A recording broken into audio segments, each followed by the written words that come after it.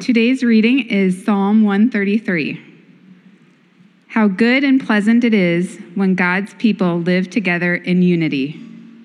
It is like precious oil poured on the head, running down on the beard, running down on Aaron's beard, down on the collar of his robe. It is as if the dew of Hermon were falling on Mount Zion. For there the Lord bestows his blessing, even life forevermore. The word of the Lord. There are no words to express the abyss between isolation and having one ally.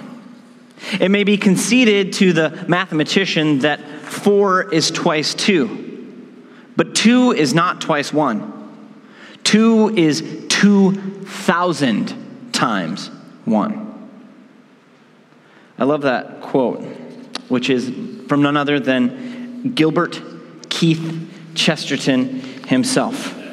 And so as part of the running joke to have a Chesterton quote in every single sermon in this series, which I dropped the ball on last week, sorry.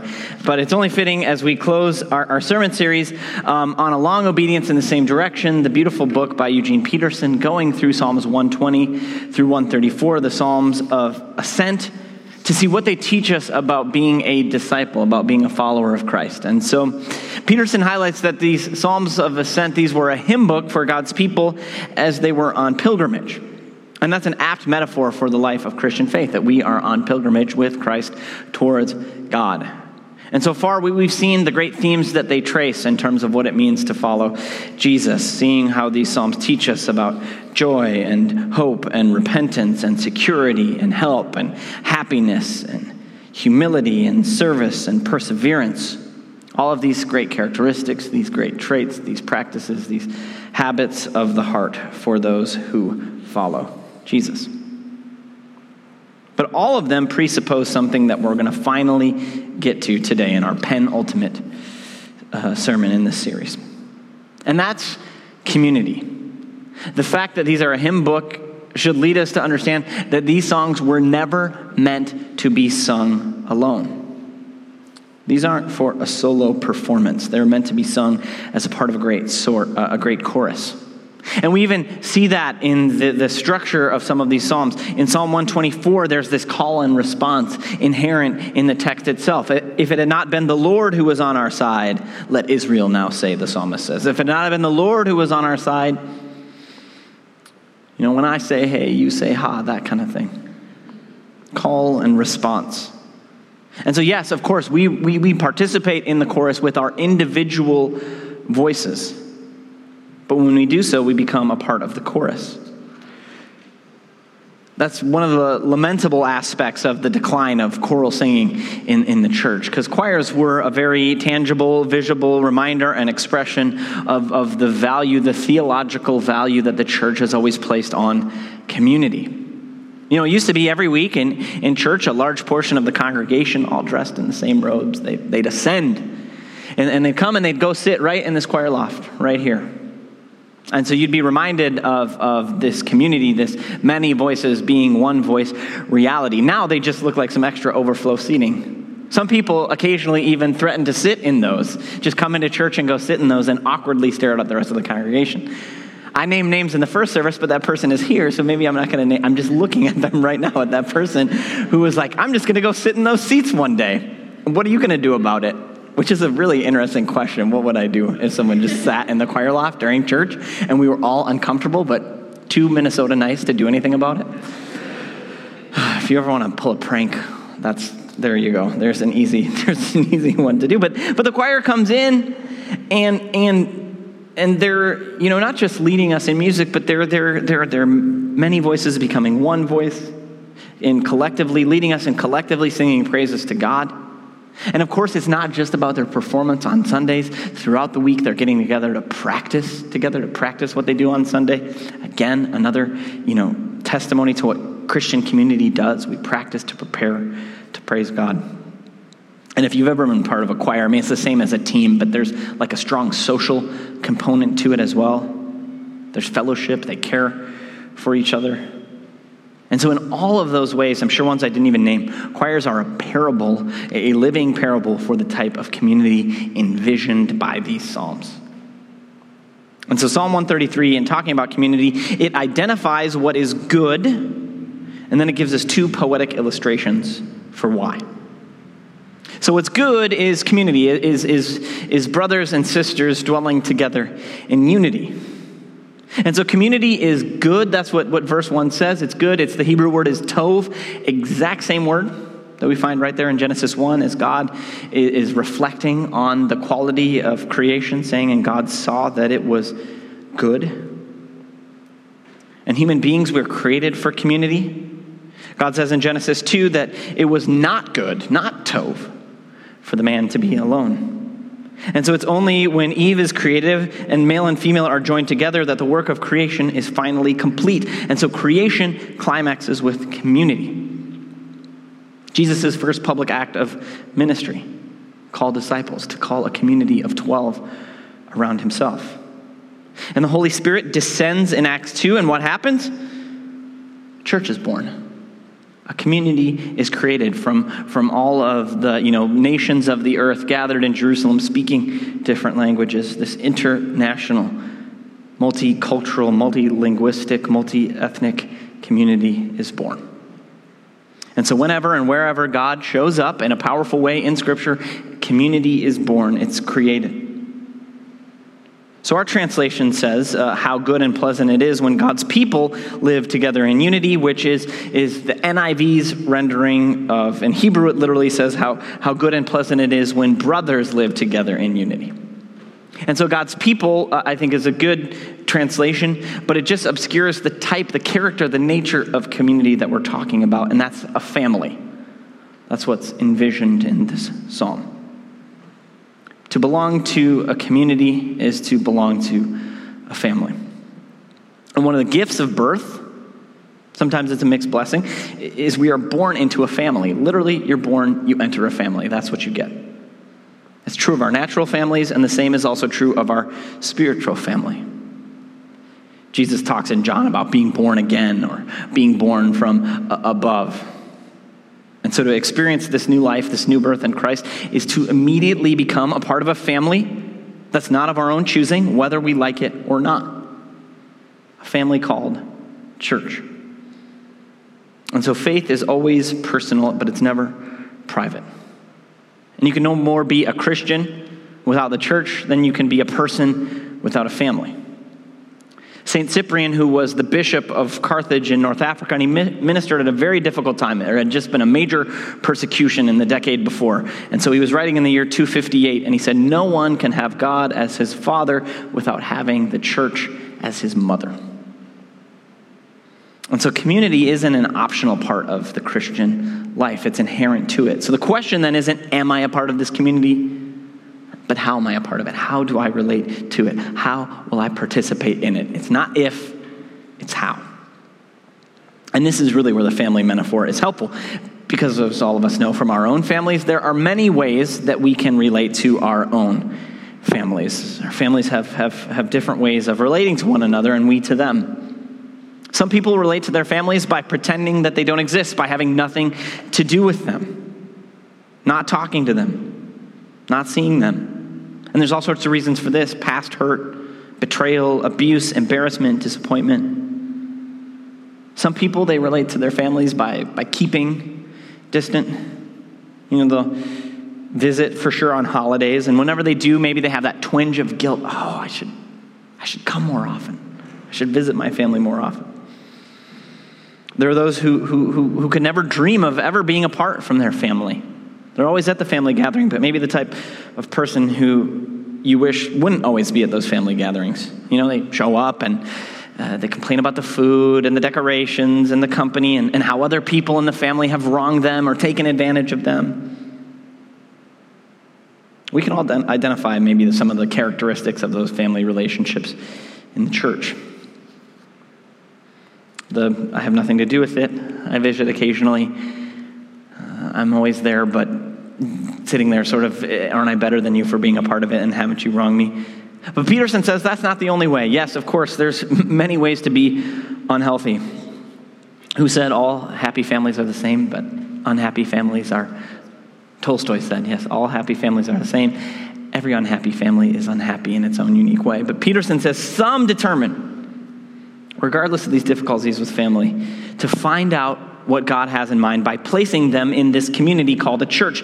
They learn how to develop and function in it harmoniously and joyously, and develop the maturity that is able to share and exchange God's grace with those who otherwise might be viewed as nuisances. And no one can accuse Scripture of being naive about the challenges of family life.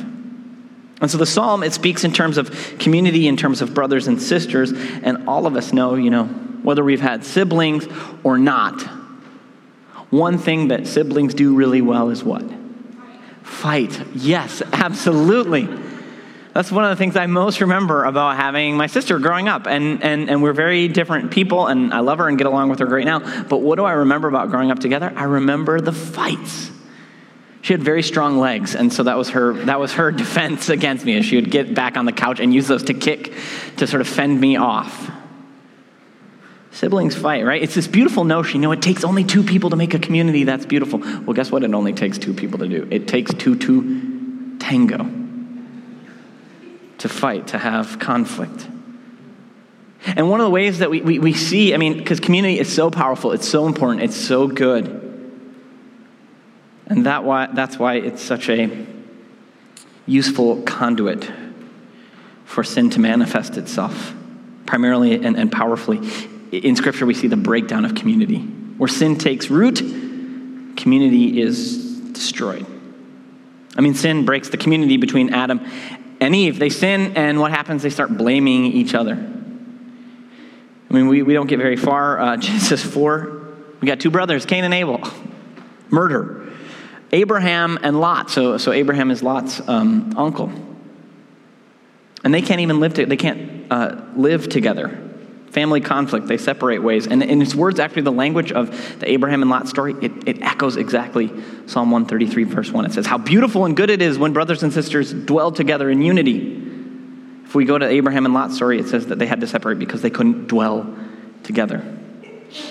Jacob deceives Esau. Joseph's brothers hate him, so they fake his death and sell him to slavery. Saul wants to kill David. Absalom rebels against his father David. The northern and southern kingdoms, they break in two. And so we could say that one of the central themes of Scripture in the Old Testament is family conflict. And then consider our Lord. At one point in his ministry, Jesus' brothers thought he was crazy. They came to come get him out of a situation. His closest friends abandoned him at his hour of greatest need. And Jesus dies the loneliest death. My God, why hast thou forsaken me?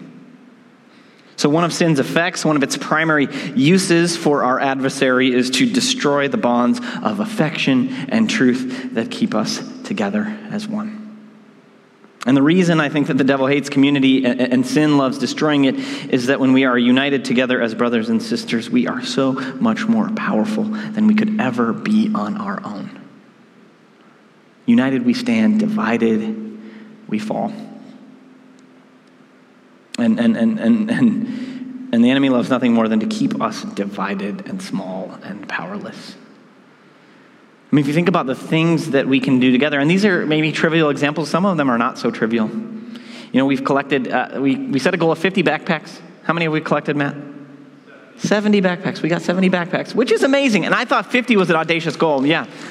Praise the Lord. Yeah. Woo, raise the roof. But no. But when Matt said 50, because we got 40 last year, when Matt said 50, I was like, come on, man. Can't we set some more modest goals? I was like, I don't want to fail. This is so dumb. I don't want to fail and get 45 and feel bad. But no, 70. Which is, and which is so powerful because, yay, good for us for getting 70. But still, it's think about ACE, the back to school thing, in buying back to school supplies for my own children. It's easily can be over $100 a kid. And if you think about $100 is so much money, you have a few kids going back to school. And so to be able to buy something, but for a reduced cost, have the dignity, and how many families are going to have more margin because of this? The hundreds of families who have already signed up for this, and the fact that we can play a role, we couldn't do this on our own. Think about going to the Boundary Waters. You needed each other. Community, that's how it happened. We're running a marathon together. Like community, that's how it happens, Anna. 15 miles yesterday. Oh my gosh. And when I think of the first service and Kylie just having the courage and bravery to share the uncertainty she's walking into with her diagnosis, but letting us pray for her and be there for her in that moment. Knowing that she's not alone. She's not alone in the midst of this. That is so powerful. And so together, we can bear this very powerful witness in this neighborhood with each other that God is real. Christian faith isn't some relic of the past, but it's this living, it's this active, it's this vital force. And together we can do the work of demonstrating our obedience together to Jesus' great commandment. What's the greatest commandment? He says, love the Lord your God, all your heart, mind, soul, and strength. And we think maybe, okay, we can do that on our own, But second part, love your neighbor as yourself. As soon as we turn to our neighbor, we know there's no escaping the necessity of community. And Peterson says that we make explicit our commitment to the second part of the great commandment, loving our neighbor's part. He says we make it explicit in our act of worship each week by gathering as community. Because when we do that, other people are unavoidably present.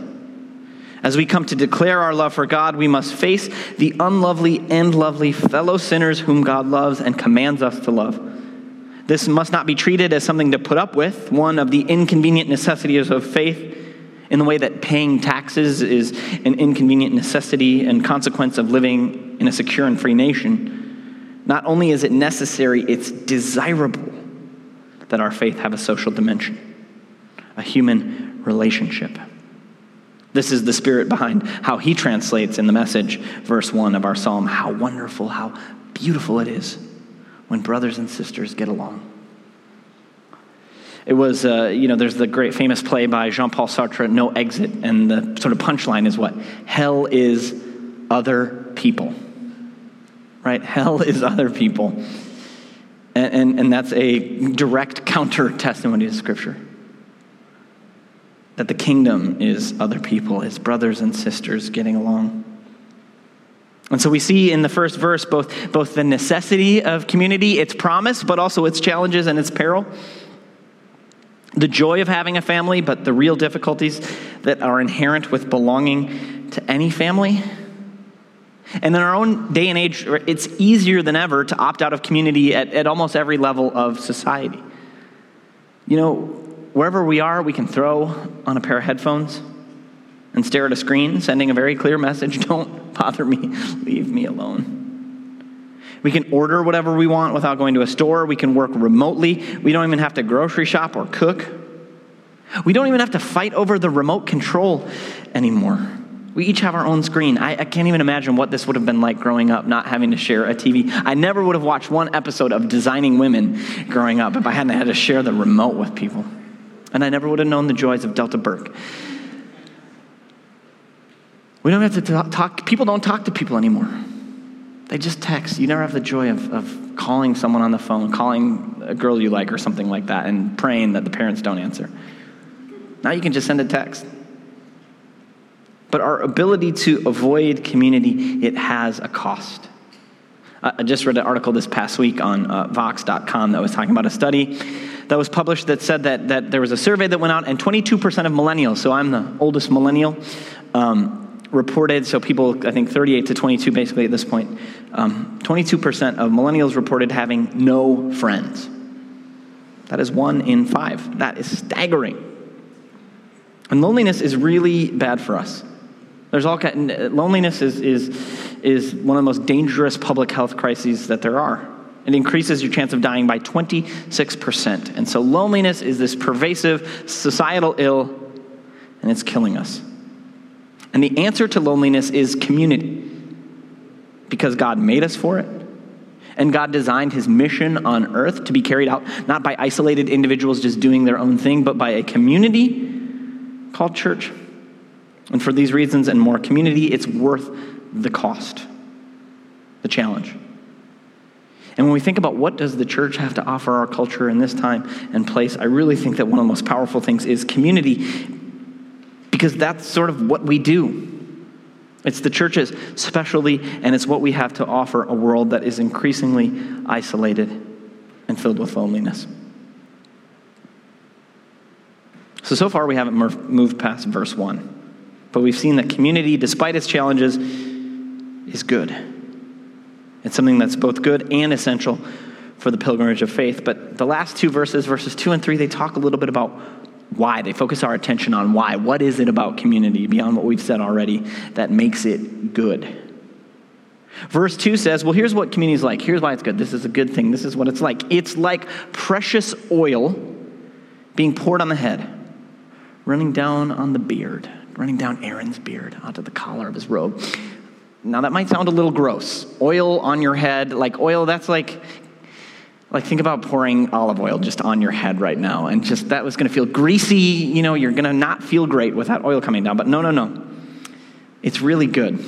Because it ain't just about oil going down on your head. And in the ancient world, oil was sort of like lotion, like lotioning up a little bit, But beyond that, this isn't just any oil. And this isn't just any beard and any collar. We're talking here about Aaron. And so in this, we see that what's good about community is there's a priestly dimension to community. Here's what I mean. Aaron was the high priest. He was Moses' brother. And his role as the high priest was and when he was anointed as high priest, oil was poured on his head. That's how he was consecrated, set apart for that role. And so as high priest, his job was once a year on the Day of Atonement, go in the Holy of Holies, the most holy place. And so to be the high priest, to be having this oil on you, this was to be someone who was a mediator between God and the people, to represent God and his presence and his grace, mercy, and forgiveness to the people, and also to represent the people to God. And so in the Christian community, we fulfill this priestly role with one another. In the Reformation, Martin Luther talked about the priesthood of all believers. And what does that mean? In a practical way, it means that we get to fulfill this priestly role to one another, that we get to represent God to each other, and one another we get to bring our needs before God. So we pray for each other. We care for each other. As priests, we draw attention to the fact that this is not some ordinary group of ordinary people, but that we are surrounded by God's image bearers, God's living and breathing representations. C.S. Lewis gave this classic sermon. It's called The Weight of Glory. And at the end of it, he says these words that I think speak to the priestly dimension, the mediating God's presence dimension to what it means to be in community. He says at its climax, he says, it may be possible for each person to think too much of his or her own potential glory hereafter. But it's hardly possible for him to think too often or too deeply about that of his neighbor. The load or weight or burden of my neighbor's glory should be laid daily on my back, a load so heavy that only humility can carry it, and the backs of the proud will be broken. It's a serious thing to live in a society of possible gods and goddesses, to remember that the dullest and most uninteresting person you talk to may one day be a creature which, if you saw it, you would be strongly tempted to worship, or else a horror and a corruption such as you meet now, if at all, only in a nightmare. All day long we are in some degree helping each other to one or other of these destinations. There are no ordinary people. You have never talked to a mere mortal. Nations, cultures, arts, civilization, these are mortal, and their life is to ours as the life of a gnat. But it is immortals with whom we joke, with whom we work, marry, snub, and exploit, immortal horrors or everlasting splendors. Next to the blessed sacrament itself, your neighbor is the holiest object presented to your senses. And so in Christian community, our attention is drawn time and again into the weight of glory that we all carry, where we're able to fulfill our priestly duty and obligation to one another. It is through one another that we get to see and experience Christ. So that's the first way that community is good. It awakens us to our priestly role. But the second way Christian community is good comes in verse 3. It is as if the dew of Mount Hermon were falling on Mount Zion. For there the Lord bestows his blessing, even life forevermore. So community is good, and it's good because it's like oil running down someone's head to their beard to their collar, and it's like some dew from one mountain flowing down on another mountain. Now again, this is a strange image for us, and in order for us to understand it, we need to understand the role that dew played in a dry place like ancient Israel. And Mount Hermon if you ever go to the Holy Land, you can't miss Mount Hermon. It's a big, tall, 9,000-foot mountain. It's a huge mountain. In its context, it's actually one of the few places, or the only place in the Middle East you can go skiing. If you would like to, you can ski down Mount Hermon. I think it's in Lebanon. And so it's just this towering peak right in the north of Israel. And it's always snow-capped, and it was known for its heavy dews. And if you live in a dry place, the morning dew means water, and water always means life. And so community then is this source of abundant life. It's a source of renewal and refreshment, especially in dry places. And so what Psalm 133 is saying then is community is good because it produces and it fosters and it renews life. And as I was reflecting on really the truth of this principle, that community refreshes, renews, restores life, my mind went to this really interesting book I read a few years back. It's called Change or Die. Change or Die is a great book. It's about leadership. And the premise of the book, it's about this confounding fact that when people, and by implication organizations, when they're faced with circumstances or situations in which they must change something about themselves, change or you're going to die, almost invariably, all the time, people don't change. They choose death over life. One staggering statistic was that, there was a study of a group of people who had heart bypass surgery. So, they had heart disease or a problem so bad that they need to get bypass surgery. And one of the things you can do to be healthy after that is to change your diet and your exercise and your lifestyle so that you can continue to live a healthy life. And they found that 2 years out, 90% of people who had this heart bypass surgery did not change their lifestyles, and so they had significantly increased their chances of dying. This is an obvious fact. Change, and you can, have X number of years, or don't change, and you're going to die a lot sooner. And people faced with that sort of stark choice chose not to change. And the reason that change is so hard is that we go about it the wrong way. We go about it in a way that can produce only a short-term change. And so it says, that there's the 3 F's that are part of the myth of change. Work through fear, facts, or force. We think if we just give people the right information, the right facts, they're going to change. Well, eating an unhealthy diet is going to kill you. Sorry, facts don't work. Fears, you're going to die. Well, yeah, that sort of seems like a long way off. And force, you can't coerce someone for long enough. That's very, very challenging. That fear, facts, force, they can produce short-term change, but they don't work over the long haul. So real life-transforming change comes from the 3 R's. Relate, repeat, reframe. And the first R, relationships, is the most important. And so the book says, we see reflected in this psalm, that for people to experience life change, they need new relationships, new habits, and a new narrative about themselves. And so the book says changing your life means changing your community. We like to think that change is about finding the right process. Just identify the right process and you can keep doing it. But it's really about finding the right people.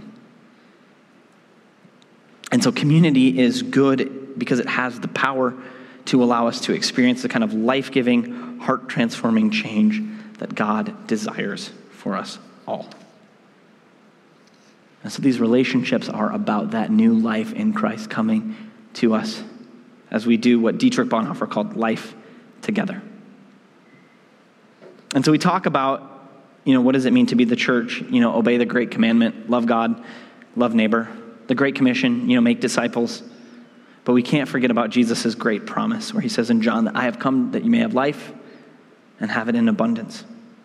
And that's, I think, his twist on what we read at the end of our psalm, that Mount Zion is where God bestows his blessing, even life forevermore. Even life forevermore.